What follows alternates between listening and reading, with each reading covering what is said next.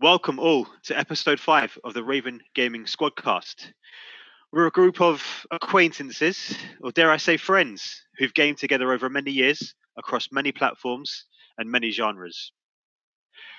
We get together, discuss our thoughts on the latest news, first impressions on recent games, and some deep thought on a variety of subject matter. This week, we're talking about the COD announcement, Gamescom, Xbox Live and PS Plus monthly games, and what franchises we think should be rebooted. But first, let me introduce you to my fellow Ravens. Guilty, the audio is so rubbish, Gray. Thank you. GI, that's bullshit, I shot first, Jose. Listen, I'm always first. We've got King, how do I shoot, Costy? Is it R2 or right trigger? I can never tell. R1, Costy, it's R1. And finally me, a deity. Let's get into it.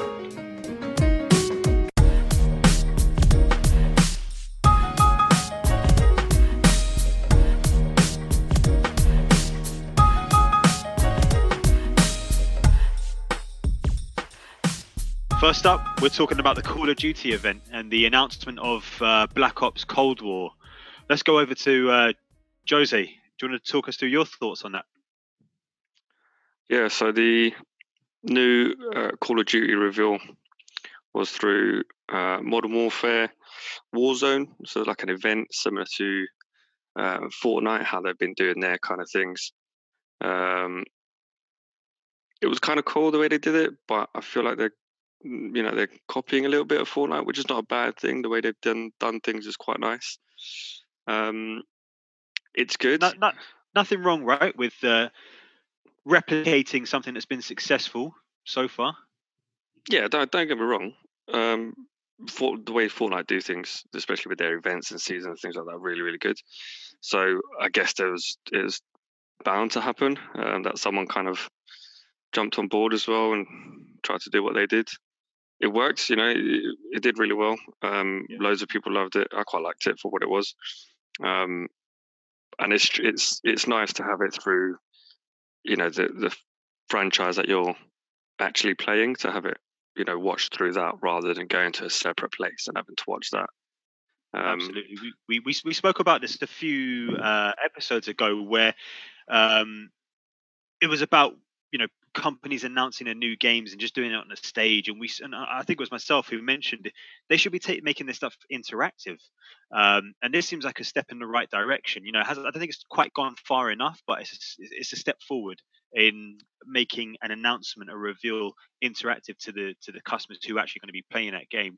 Do you agree with that, Guilty Gray, or do you think something contrary to that? Yeah, I agree. I think it's baby steps, because I suppose as you know, like AAA developers are less likely to jump wholeheartedly into newer things.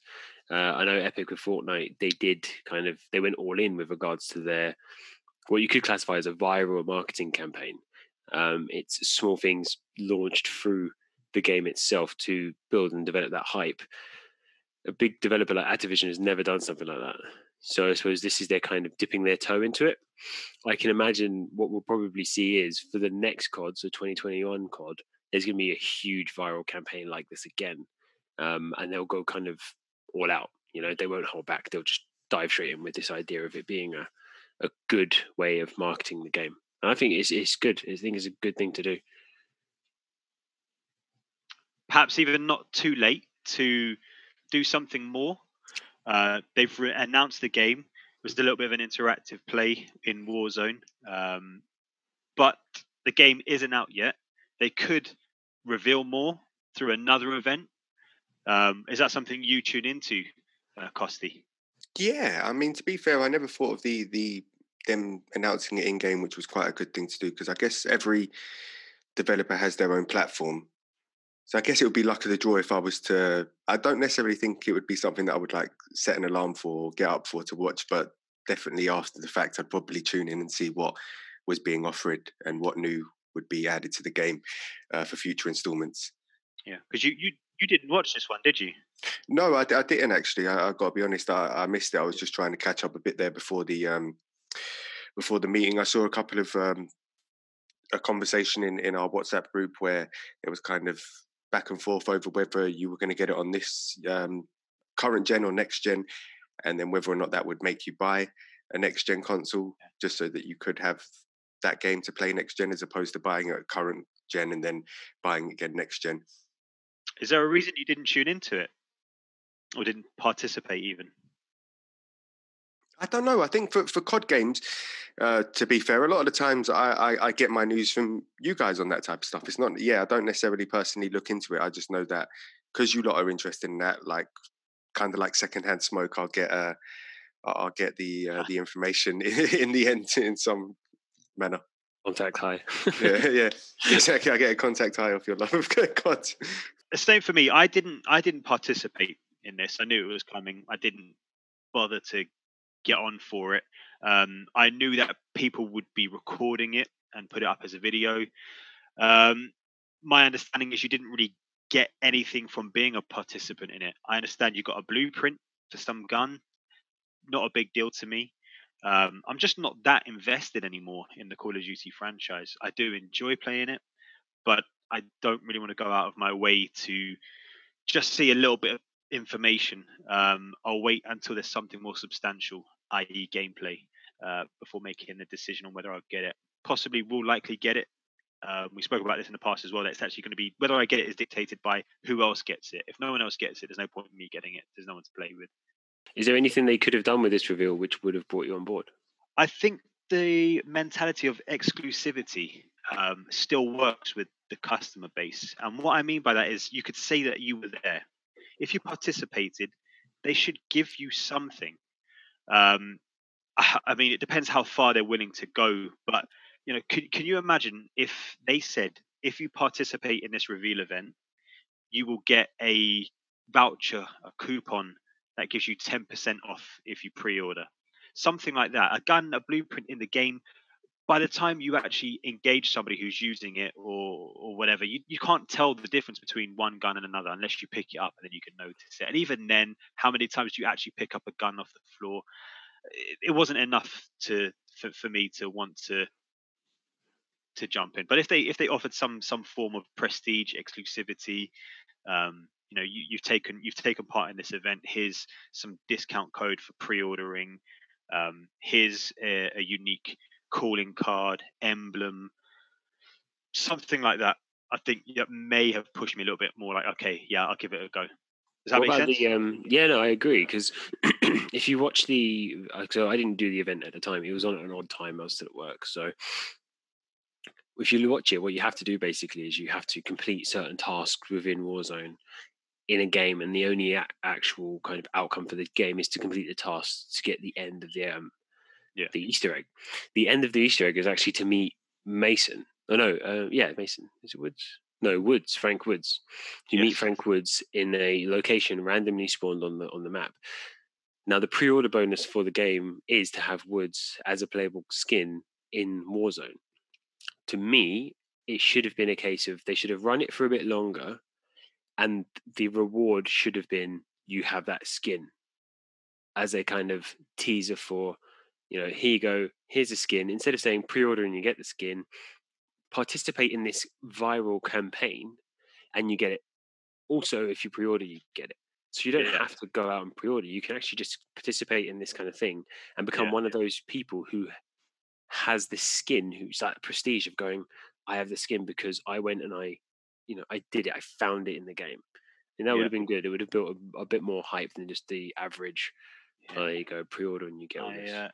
I think some could argue, quite rightly, that, well, if they're giving away something like that to anybody who participates, surely it diminishes the idea of a prestige item or a skin or something like that. And yes, to some degree, but it's a step forward from just here's a blueprint for a gun that nobody else is going to really be able to tell. It's unlikely that people are going to be using it in the format that it was given to them. They'll customize it a little bit more. Next up, we're talking Gamescom. I know, Guilty, you've been tuning into that substantially. Do you want to talk us through some of the highlights you've noted, or even the lowlights? Well, I tuned into yesterday's one, which was, I think they classified as ONL, so Opening Night Live. It was a 2-hour live stream format, but weirdly enough, Gamescom has taken a different stance to all the other ones at the moment, where they're doing it over multiple days. So Open Night Live was yesterday. Tonight there was one which I think that Jose had a quick look at, so he might be able to go over some stuff from that. And tomorrow is the indie games showcase. But from what I can gather from yesterday's ONL, it's a bit of a lackluster appearance, to be fair. I've got notes down on all the games that were launched, and these are just the ones that kind of piqued my interest. And even that, there's quite a small amount of a game, Scarlet Nexus, which looked kind of like Code Vein, if anyone knows what that is. Yeah. Quantum Error, which looked like a horror shooter, that looked quite interesting. Dirt 5, which I know Jose is very excited for. Unknown 9, which looks quite good. I think it's going to be an anthology type game, similar to Man of Busan and those kind of games, the Dark anthology. BioWare talked about Dragon Age. We didn't really show much, just much more concept than anything else. There's a big expansion coming for Doom Eternal. Then they went on to show things like Surgeon Simulator 2, Bridge Constructor, The Walking Dead, Sam & Max VR. They showed an expansion for WoW, which I thought was a bit of a weird one. Crash Bandicoot 4. Yeah, a lot of the games they showed. Little Nightmares 2. WWE Battlegrounds. Have they showed anything? Did they show Destiny? I mean, we don't play it, but Destiny 2. They showed quite a substantial amount of Destiny 2, the new expansion for that. Yeah. To be honest with you, I'm so disinterested in Destiny that it just went straight over my head. None of it was interesting news to me. They showed a Medal of Honor VR game, and really and truly, that was pretty much it. They also tried to, I don't know why, host an award ceremony during it. I think melding the Game Awards with Gamescom. But the thing I couldn't understand is that all of the awards that were won were games that weren't even out till next year. So I don't know how they can be winning awards when they haven't. Yeah, so I saw that game on the Switch. I think Switch Game of the Year was Little Nightmares 2, which comes out next year. Star Wars, the Squadron, the new flying shooting game, won an award. That's not out until next month. So I was a bit like, I don't really know what they're playing at here. They didn't seem to know what they were doing. They did have a very funny point where they showed gameplay of Godfall, the new looter hacker game, and it was about 5 minutes of footage of a guy rolling, slashing something, rolling again, and then it stopped.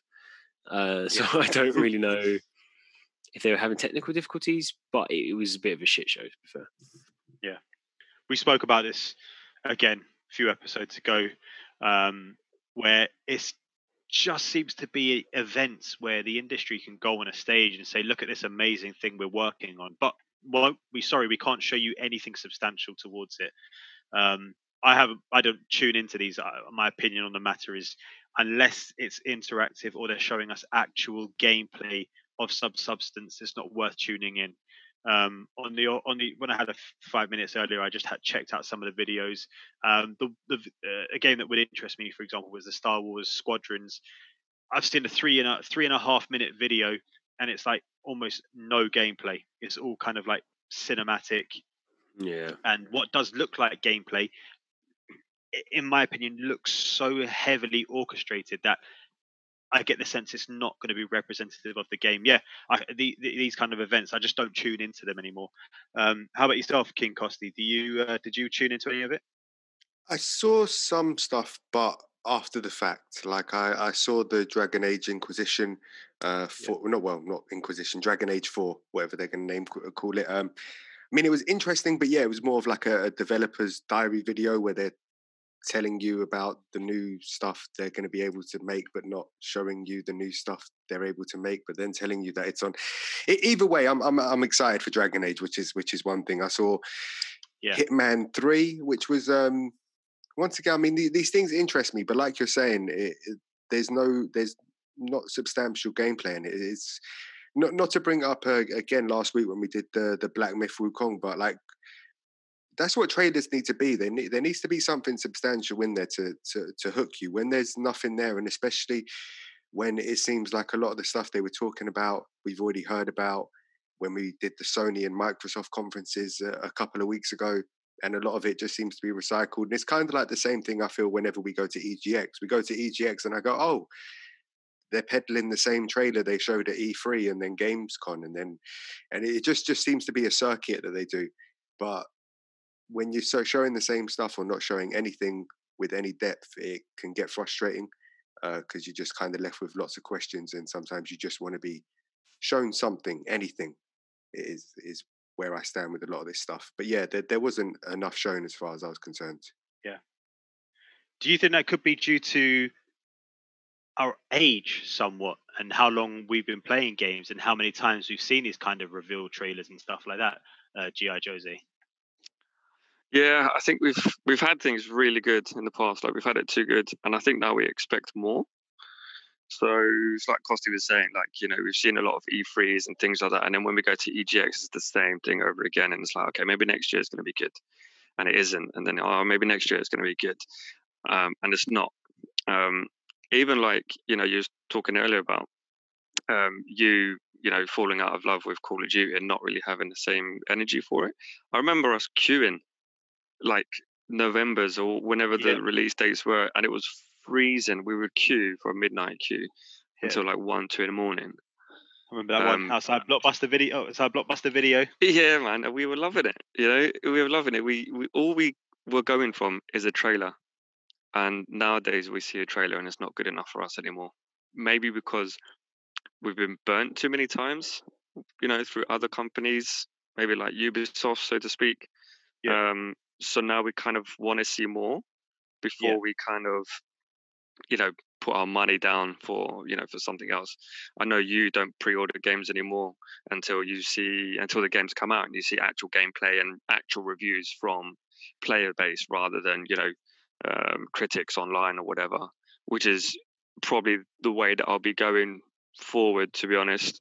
I mean, saying that, the Call of Duty reveal of Black Ops Cold War was quite nice. Treyarch are really good at what they do anyway. It's one of the good ones from Call of Duty developing teams. So yeah, I think we've had it really good, and it's just tough. It's tough now to kind of get that audience engaged again the way that they used to.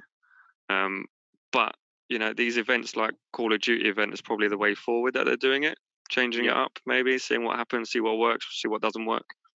But this Gamescom was a bit boring, to be honest. Yeah, I think you raised an interesting point about the expectations raising, and I don't necessarily see it that way. As time progresses, so too should the evolution of the product that you're supplying. You can't rely on these same old tropes and wheeling out the same orchestrated or very carefully selected and cut out cinematics. It doesn't work anymore. Nobody really cares on the whole, I would say. And you can see it. I don't know how much time you spend reading through gaming Reddits or whatever it may be. But I do see a very disillusioned impression about gaming companies. People tend to get really hyped over the smaller studios because they really care about the product. Now, don't get me wrong, I'm not saying those big companies don't necessarily care about their product, but you get the sense more so from smaller studios that they need and want this to be successful, and therefore they're going to engage with you to a higher level than those companies, for example, who are making something like the next Call of Duty. We've got an announced trailer recently done. We'll have a bit of a beta, you know, in the next month or so. But how many opinions did they really ask for in the run up while they were developing the game? Probably not very many. They may have had some testers or some people come in and give their impressions about the game. But again, it's a very small and select group of people that would give feedback on the next Call of Duty, right? We will get the game and that will be it. We either like it or we don't. Do you think maybe it's partly because the developing teams that were so back in the day, like Modern Warfare developing teams, then went off and did Jesus Christ, what's the game? Titanfall. Yeah, they've gone off and remerged as Respawn and did Titanfall, and they did really well with that. Titanfall 2 didn't do too well. I think that went under the radar. That's a great game, and it does actually need a Titanfall 3, so to speak. But maybe I think that's probably where Halo's gone wrong. The developers 343, they released their gameplay reveal for the Xbox Series X. It didn't go down too well, and now all of a sudden, Joseph Staten, one of the developers for the first, Halos 1, 2, and 3, they're now bringing him back to redo all the characters, the story, and all the cutscenes. And I think that's the problem here. All the old developers team that actually cared about the games, where they've gone off, the new teams have come in and don't. Of course, they care because it's their livelihood. It's what they do every day. But I think there's no oomph behind it. Exactly, it's not theirs. It's not their game. It's just they're carrying it on for someone else. No passion. And where you get those indie games, those smaller companies, you're just talking about their passion because it is their game from the ground up, so to speak. And I think that's probably mainly one of the problems that's going on here. Everyone's moving on developers-wise and going off to different teams. Yeah. I mean, we're talking in very generalized terms, right? That, they don't care, or, I don't think it's a case of not caring. They just don't care as much. Yeah. It's not realistic for a company to go out there and ask for feedback across millions of people. Or maybe it is.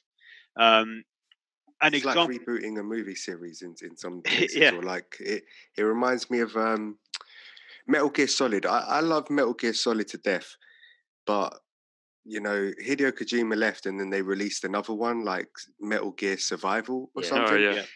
I could care less about it, and that's terrible because I love Metal Gear. But it was also shit. It was shit, and basically it was, here we have this template. To Metal Gear 5. Make something with it. Yeah. I think if you look at it right, all of the stuff that was announced and has been announced in any of the latest ones could easily have just been a list that was posted online. Yeah. And you could just look for it and go, oh, that sounds interesting.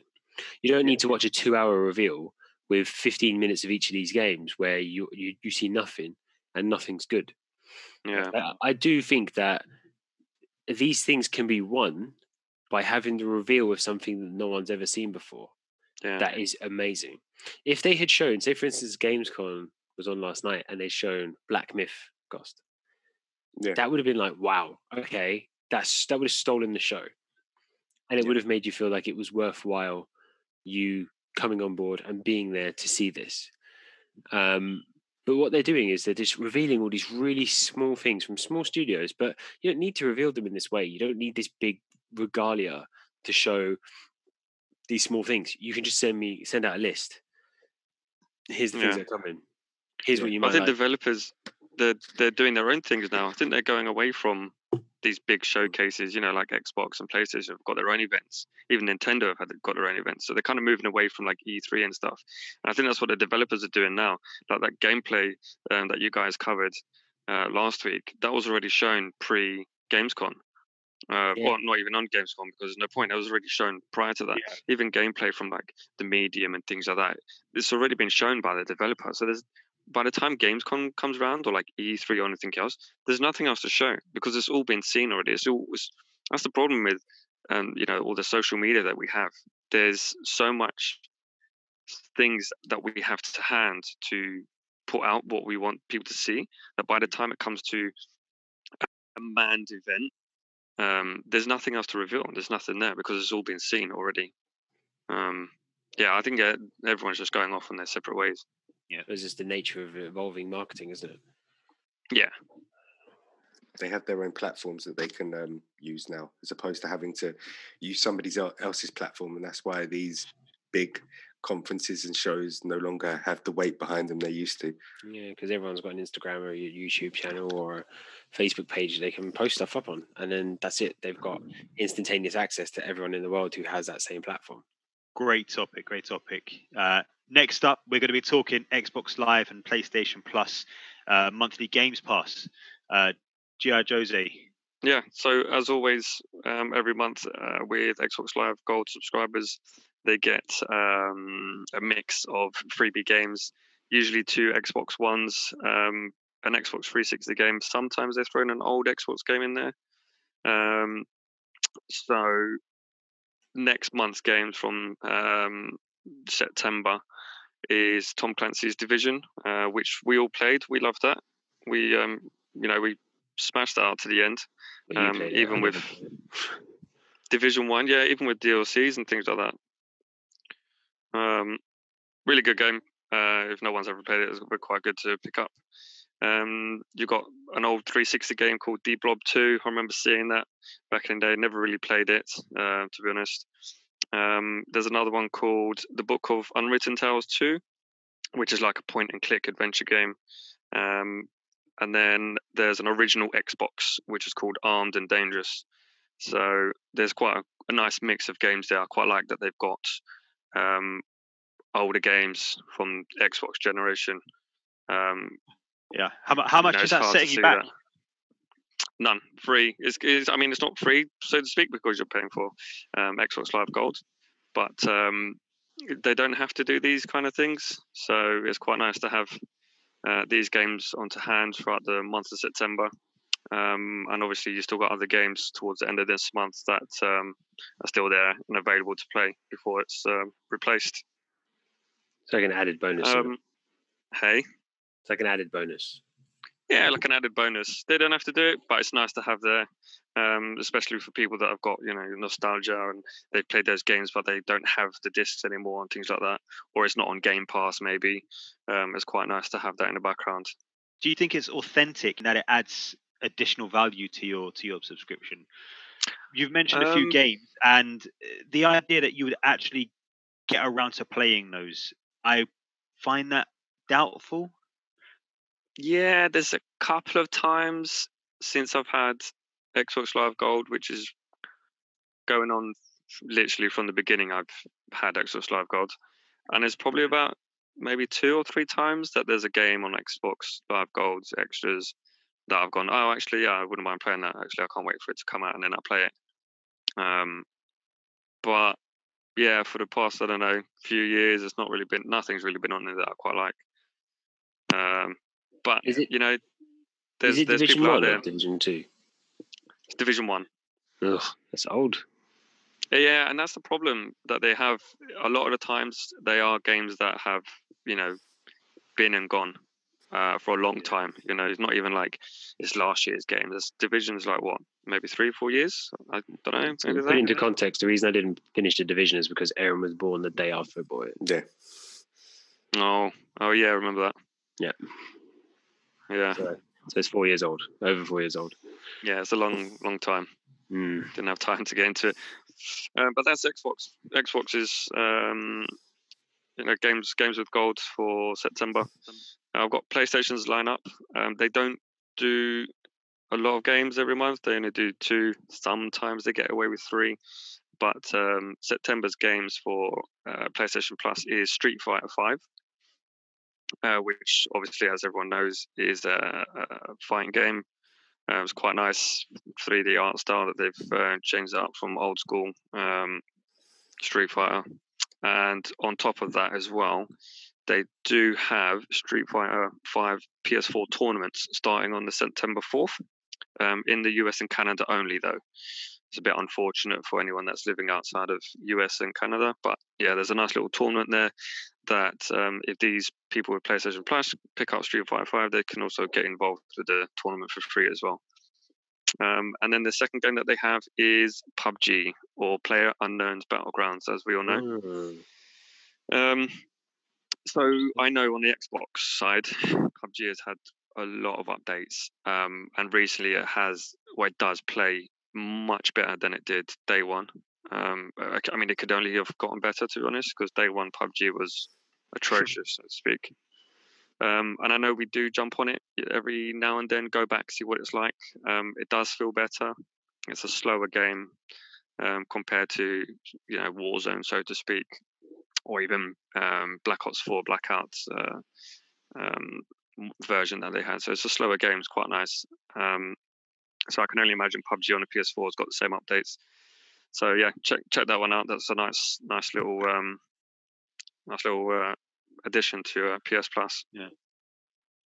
Any of these games whetting your appetite, King Costi? Are you gonna go away and download any of them? When Joe said Division for a minute there, I was like, oh yeah, that was good fun. But then when realised it was 1 and not 2, probably not. I mean, here's the thing with the PlayStation Plus and even with some of the Xbox ones, I have a tendency to add the game to my library thinking, oh yeah, I'll play that later. And I've probably got like 150 games on my library from every month when there's PlayStation Plus, I literally go into PlayStation Plus, I add it to my library. That way I don't have to download it, but now it's in my library. I can download it whenever I want. And it's a rarity that a game actually, there's a game that I add to my library that I then download and play. I mean, don't get me wrong, there are some times that happens. I think they did trying to think what game they did recently. I want to say, did they do Hollow Knight? Or maybe I'm mistaken about that. Maybe that was on Gold, or might have been on that was on Games of Gold. That was a Games of Gold, wasn't it? Which was good, and that's where I first started playing that. But yeah, no, it generally is just one of those things where I add it and then I forget about it. Every so often there's a good one. If there's a multiplayer, if they put something out that's multiplayer, that is just a small fun game like Bomberman. We got Bomberman on Games with Gold, didn't we? Yeah, yes, I think. Yeah, we did. That was good fun. That was something we downloaded and played there, and I wouldn't mind jumping back on that for like a game or two. That was actually really fun. Yeah, let's play it now. Old school Bomberman, though, not the remake. Oh, No, that one we bought. That was weird. Yeah, that was odd. Epic Game Store does something similar.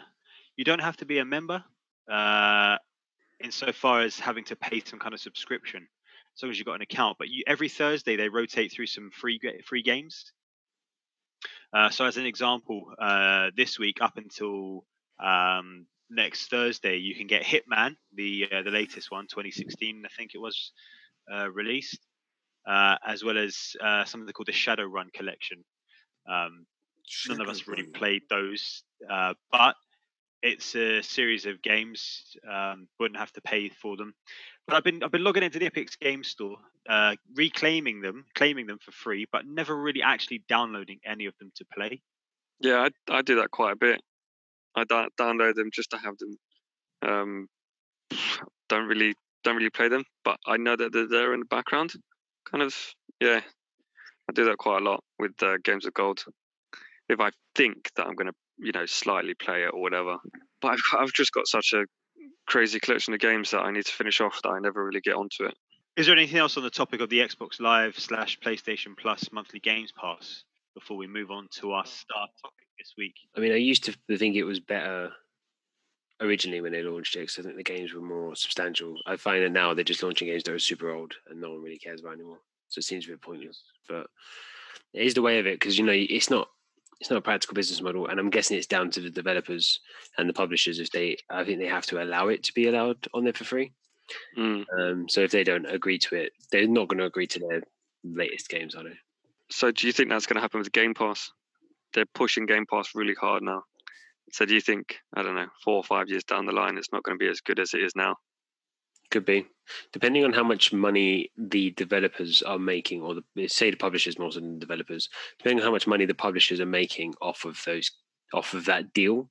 If they're not making enough money, they'll stopper it, and it will absolutely it will derail the entire Games Pass experience. Yeah.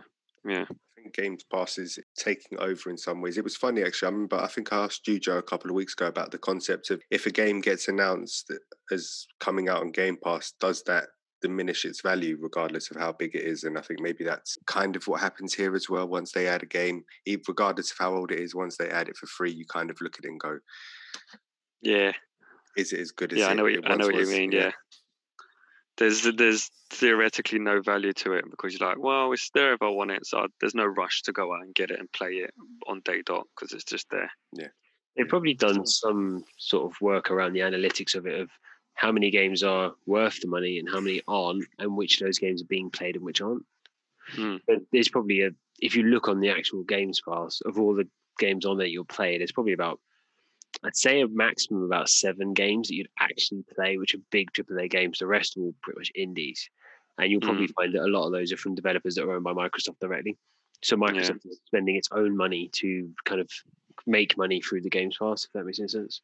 Yeah. Our final topic of the episode is franchise reboots, and if there are any that we believe or feel should be rebooted. Let's start with King Costi.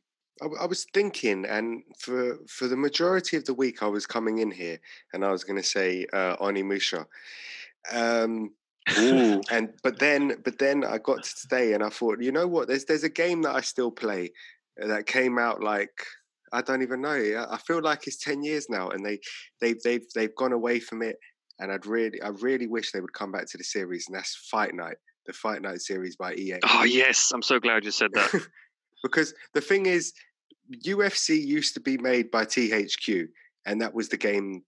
That was their game developer. And once that contract ran out, then EA came in because UFC got big and popular, and they started making the UFC games. The UFC games are okay, but the biggest problem I have with them is that they essentially kept the same button mapping that they had in the original THQ games. And I thought, why are you doing that? You developed this really good system in Fight Night where you use the analog sticks to move, to throw punches. It feels like, I don't know if anybody here likes sports games, or not that I would necessarily even say it's a sports game. It leans more towards being a fighting game, but just Joe will attest to this. The way that game worked was brilliant, and they completely and utterly have shoved it in the dark for the last 10 years just so they can make UFC games. And the UFC games are okay, but they're not great. Fight Night was great. Like it was literally. Guilty Grey played it with us. Yeah. A few years ago, Dino. Years ago, I remember staying up late, and we were doing like Muhammad Ali fights and things like that. I remember. But that was like a long time ago. But I think the problem is, Costi, is not to badmouth, but it's EA. It's like it's just they reskin every single one of their games. They just reskin it. That's why UFC feels the same. That's why Battlefield feels the same. Every game that they have, it's like a reskin.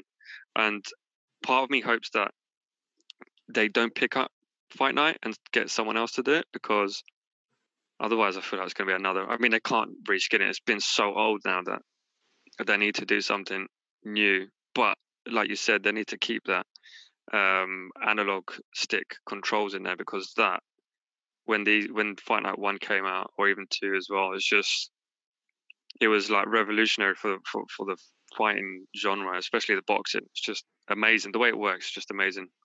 I think that's the thing that annoys me, is that I know that this is it's a political thing, and it's also a money thing, because if you have a deal with the UFC, you can't make a boxing game, because boxing is essentially the rival of UFC in some senses.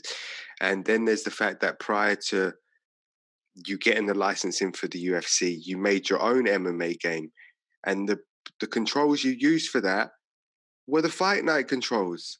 And then you just decided to completely and utterly, like, I have no problem with using face buttons for fighting games, but like I say, once you played Fight Night and you know how it works, swapping back over to pressing a face button just doesn't feel the same. It doesn't feel as innovative as using the sticks and the full motion punches, and the being able to weave and punch at the same time, as opposed to like the one thing I hate about the UFC games is you can't move forward or backwards and throw a jab.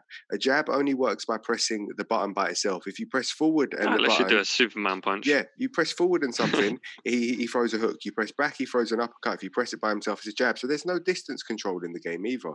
So it becomes, that's something they just need to work on. But no, the Fight Night games, I'm hoping they come back. Like my hope is that the UFC are trying to start up a boxing company. If they're trying to start up a boxing company, the fact that they had Joshua and Fury as downloadable characters in the new UFC game gave me hope, and I'm thinking, well, why would they do that if maybe they aren't working on a Fight Night on the side? But we just have to wait and see, to be fair. That is one I'd like to see. And you know what? And then you get like someone like Conor McGregor in Fight Night.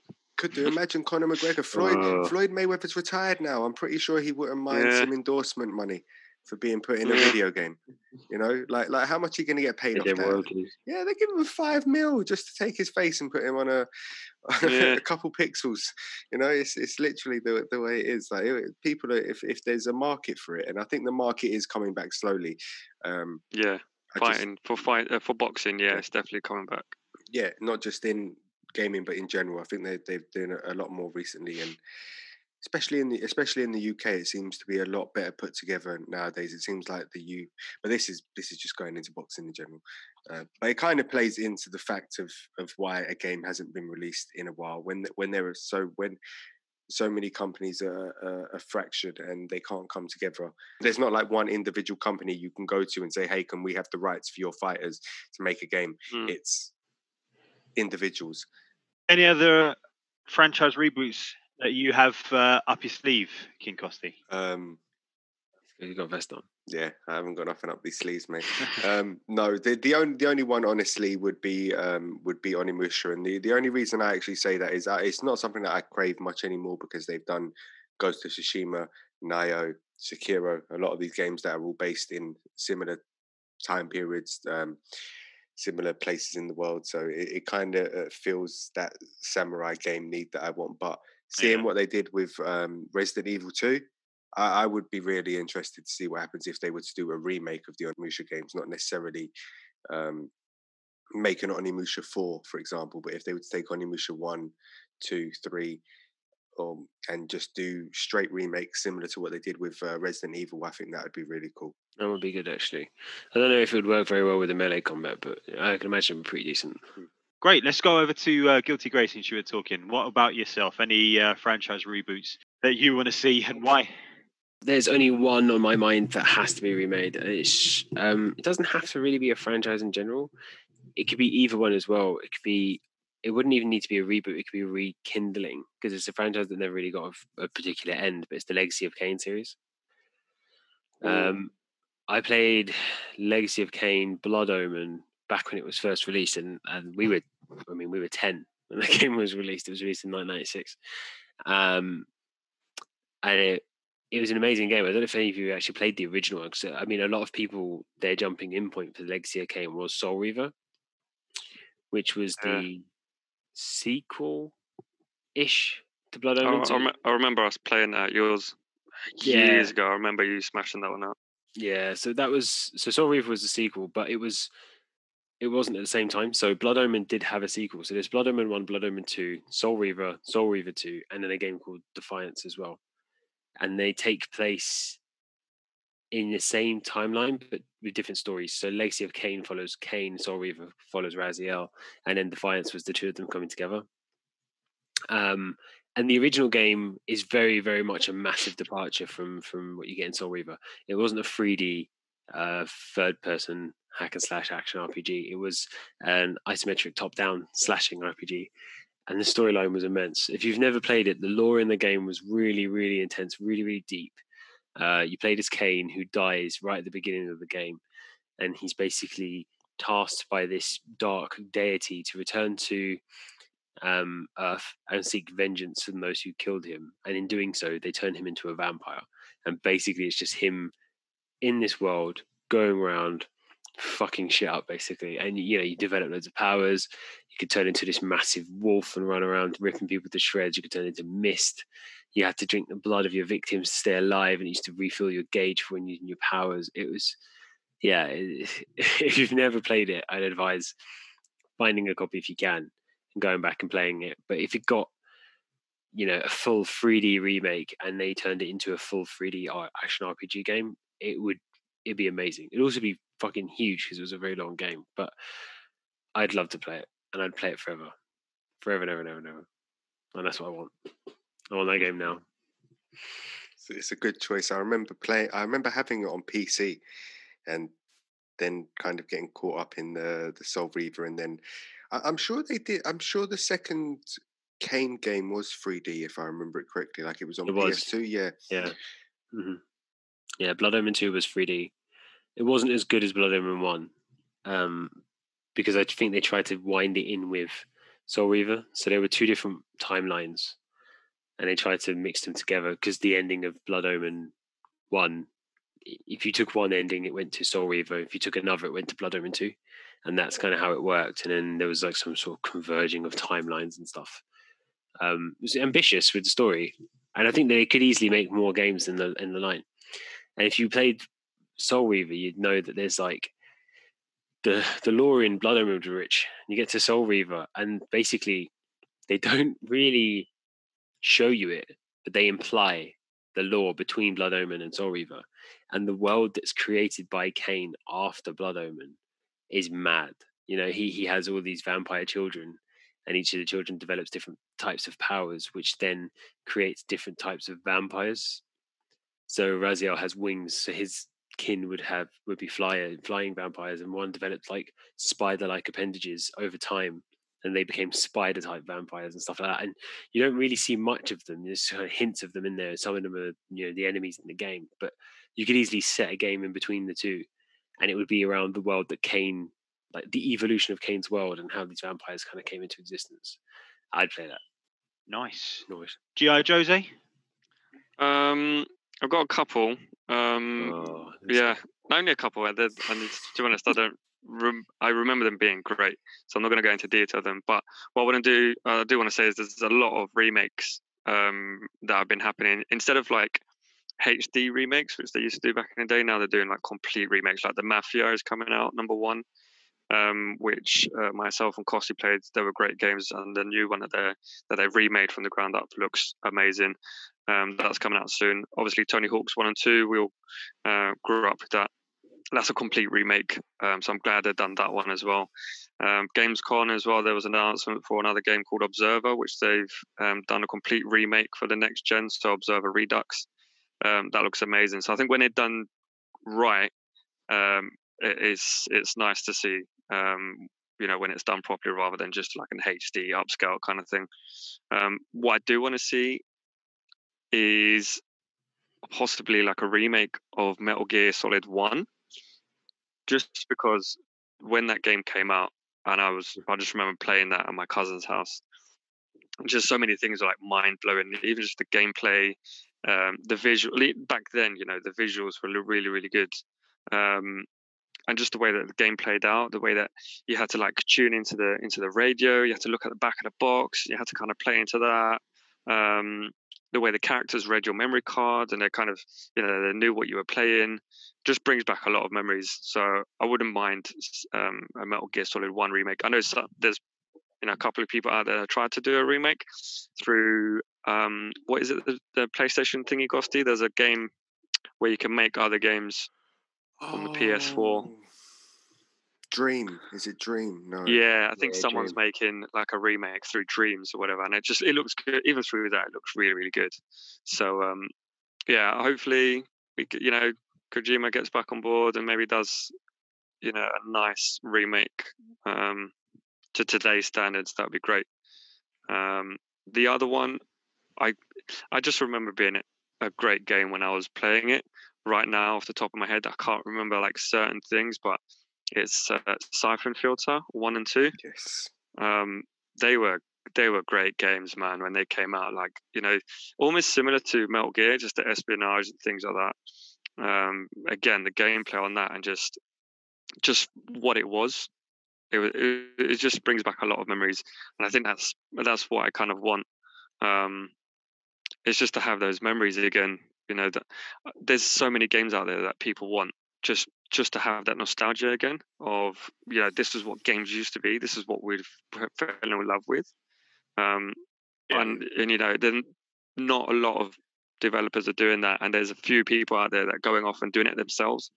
Someone's tried to redo GoldenEye, and they recently got a cease and desist letter. So that's upsetting. Yeah, it's upsetting because it's like, obviously the demand is there, but they don't want to do it. So people try and do it themselves, and it just gets shut down. I don't know why. I mean, it's obviously demand is there, so just bring it out, man. This is just bring out the games that we've, you know, made us fall in love with games in the first place, and just bring back, you know, that nostalgia. So yeah, for me, it's those two: Metal Gear 1 and Siphon Filter. They were great. I think what you've just touched on there is exactly the reason why I've noted down that I don't think any franchise or game should be rebooted. Now, remastered is a different matter. Bringing it to, you know, re-releasing it with increased fidelity. Yeah, that's exactly what I want. Or bug fixes. Don't think there are any franchises or games that should be remade. And the reason for that is they hold a special place in your history, in your mind, in your hearts, because of what they were at the time. the idea that you're somehow going to recapture that now. I've played many a game that's been redone, and it does rekindle that feeling from back when you first played it, but it's just not quite the same. Mm. Do you So think I it's don't think because that visually it doesn't look the same, and you're used to playing it in a certain way? could be. I don't think it's any one thing. I don't think it's the visuals. I think a lot of the time it's a lot of the enjoyment you get from playing these old games is the way they handle.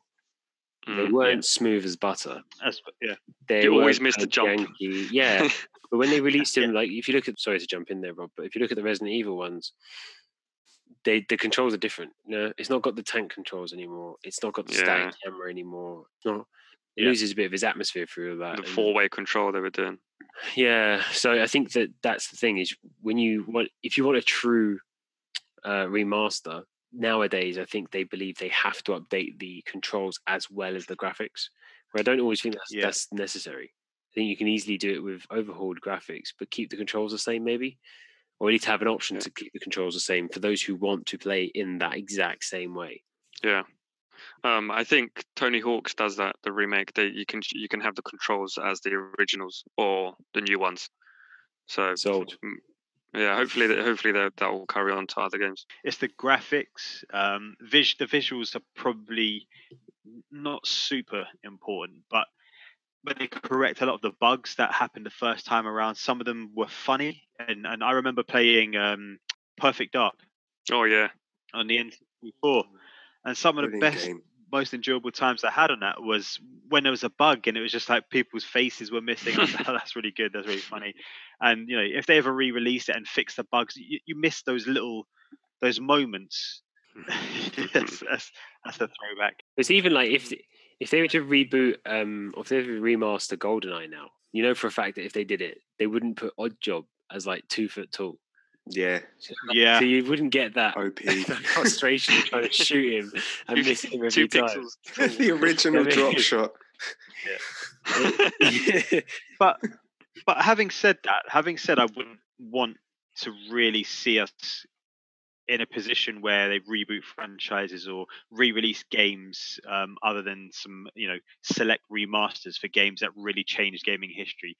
I do think they should have some more types of games from a very specific genre, and that's I don't really know what to describe it as, but the storytelling genre, the action adventure type game. So if I said to you guys Fahrenheit, or otherwise known as Indigo Prophecy, we played that, and that was like that blew our minds. It was a really crazy story, but it was done so well. I didn't play what was it? It was on the PlayStation. Heavy Rain, and it was like Heavy Rain. That's the one. Yep. I didn't play that because I never had a PlayStation.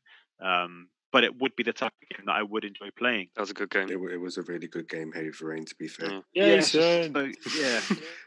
Jason. Well, you just said that, and I just literally got pictures of me walking through a shopping mall with balloons. Yeah. Jason. Yeah, so more games of that type where I don't necessarily always want to be an active participant. I would want to dip in and out, like some quick time kind of stuff, but a story that plays out and the choices that you go through change what you do. Jason. And having said that, Indigo Prophecy, otherwise known as Fahrenheit, did go through a remaster. It did, didn't it? It wasn't that recent, though. Yeah. It was a while ago. Yeah, I don't remember the time off the top of my head, and I did replay it a bit, and it was the case of like, you know what, I remember really enjoying this game. I still enjoy it, but it's not the same the second time around. The original. So I want a fresh experience. 2005. Wow. Yeah. The re-release the remastered came out in 2016. Yeah. On PlayStation. It was 2016. Do you think maybe they should just leave the games as they are then? So you're not just like, imagine if they made an Onimusha now, Costi, a remake, and then you played it and you went, oh, that's crap. Will it like ruin your, the love and the feel that you had for the originals, or? It's almost like when people make movies out from books and you go, no, the book's much better. the movie's just fucking ruined it. I was, as we were talking there, and I was trying to think of a remaster game that I really liked, and the only one I could think of that really kind of stood out for me is probably the Final Fantasy VII remake. Obviously, when it comes out on PC and it comes on Xbox, and if everyone else gets a chance to play it, and if you love the game as much as I did, or I think we all loved that game. To be fair, there was one thing about that game that was really good. When I played the game on PS1, the scale never seemed as big as it was in the remake, and it really added something to it, because it would, like, you would get to certain scenes that I specifically remembered from the PS1 version, and I'd get there in the remake, and because it just felt like it was done correct. Like after the spoiler alerts, no spoiler alert. The bit where you're sitting on the slide, I know that sounds ridiculous, and the slide's got like this weird face on it, and then that happens in the remake, and it was like, oh my god, that's all. When you get to like Cornelio's Love Palace or whatever the hell it is, and you're like, oh my god. In the original games, you don't get the opportunity to look up, but in the remake, you get the opportunity to look up, and that adds a completely different scale to the game that I didn't notice. Because the original had painted 2D backgrounds, but it was a game with lots of perceived height, but it wasn't seeing height you could see. Yeah. Like Midgar is like levels. Yeah. And even like with the towers and stuff, even Wu Tai. I don't think it would have been able to handle the draw distances or anything like that. Not at all. But like when you went into the outside world, you could see the height. But when you were inside the worlds, I think because of obviously the limitations of the hardware at the time and the way it was like done, the backgrounds are all static drawings that moved as you moved around them. Like you just moved across this drawing background, but you can't get depth and you can't get height with that. So obviously with the new technology, they've been able to do that. But then that's the thing as well, is like you have to remember that to make a game successful nowadays, it needs to be of a certain way. So like you couldn't just re-release a game. It has to be graphically overhauled. And then at the same time, if they were to graphically overhaul it, do they then have to change part of the gameplay? Because I think I saw an example online the other day about they did a HD remake of Silent Hill, and it lost a lot of its appeal because the fog wasn't there. Oh, the fog wasn't there, and the fog was there to hide the draw distance issues. The draw distance, exactly. So the draw distance was so poor, they put the fog in around you to keep you kind of in this level of fidelity, which was fine, and it also added suspense, but that was just an added bonus. So when they released this remaster, they removed the fog, and then you realize the textures were really bland. And it kind of lost a lot in that translation. So, and if you release a game now where Snake's not got a face like in Metal Gear 1, even though I'm sure when I played that game he had a face, and now when you look back at it, he doesn't. So he doesn't. Massive Mandela effect there, right? Just potato. But, you couldn't do that now because kids wouldn't want to play the game, so it wouldn't be marketable. So then, the developers wouldn't bother because the amount of effort they have to put into putting a face on him, making him look pretty throughout the entirety of the game, they'd have to put so much money into it just to sell it. It might not sell enough, and then I don't know. It's a risky business, isn't it? He was probably the only character I could create in IDARB that was actually realistic. Yeah, because he had no face. Yeah. No face. I think Rob was right about it holding a specific place within each individual's gaming history as well. Like whenever I think of Mario 64, like I remember when I first played Mario 64 and being like, this is what next generation gaming is. Now you look at that compared to what we have nowadays. Mario Odyssey. Yeah.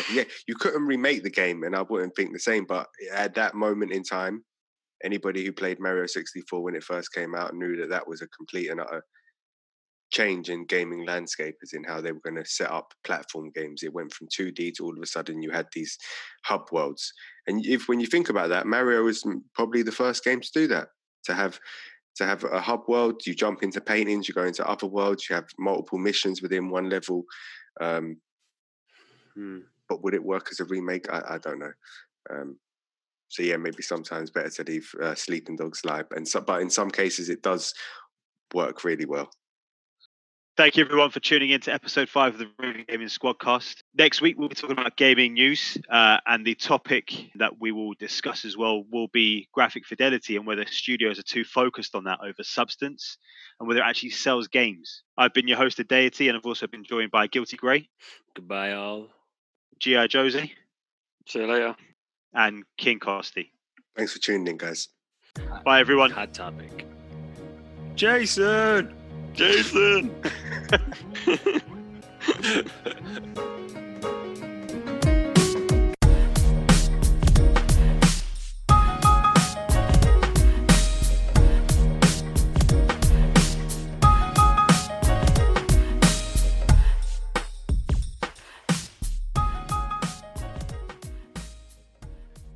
Costi, what was yours? Tell us. Okay. Hi guys, I'm King Costi and welcome to episode 5 of the Raven Gaming Squadcast. Today we'll be going through the news and discussing game franchises in need of a reboot. But first, let me introduce you to the rest of the team. Making his return after a week away, my Hispanic hombre, back in the hacienda. He's here, he's there, he's probably on a scooter. Ladies and gentlemen, it's G.I. Jose. I haven't got the scooter anymore. Jeez. Oh, you haven't? No, he sold it. So how am I going to segue into our next colleague? Michael Jackson, the king of pop, once said, "It doesn't matter if you're black or white, but for our next member, that rule need not apply." Ladies and gentlemen, it's Gray. That's actually pretty good. Okay. Interesting fact about Gray, in secondary school, he was voted most likely to be killed by bullshit hitboxes. That's shocking. That's shockingly accurate. Fuck. And last by no means least, fighting out of the red corner, weighing in at 397 pounds of raw muscle meat, the Sarah Jessica Parker of our group, because he's always getting carried. Ladies and gentlemen, it's a Deity. Oh my god, it's actually quite good. That's actually pretty good. I got a chance to sit down with the Deity earlier, have a little chat. Apparently, he's thinking about going into wholesale. Oh, sorry, no, my autocorrect fucked up there. He's thinking about eating a whole seal. Oh, fuck. Oh my god, Costi's a stand-up comic now. What's happened?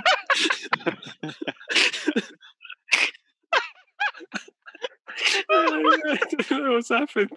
What has happened? When did Costi become funny? Yeah, that was it. I mean, yeah. Oh my god, okay. I'm in tears, man. That's fucking mad. Jesus Christ. Oh, that was too good.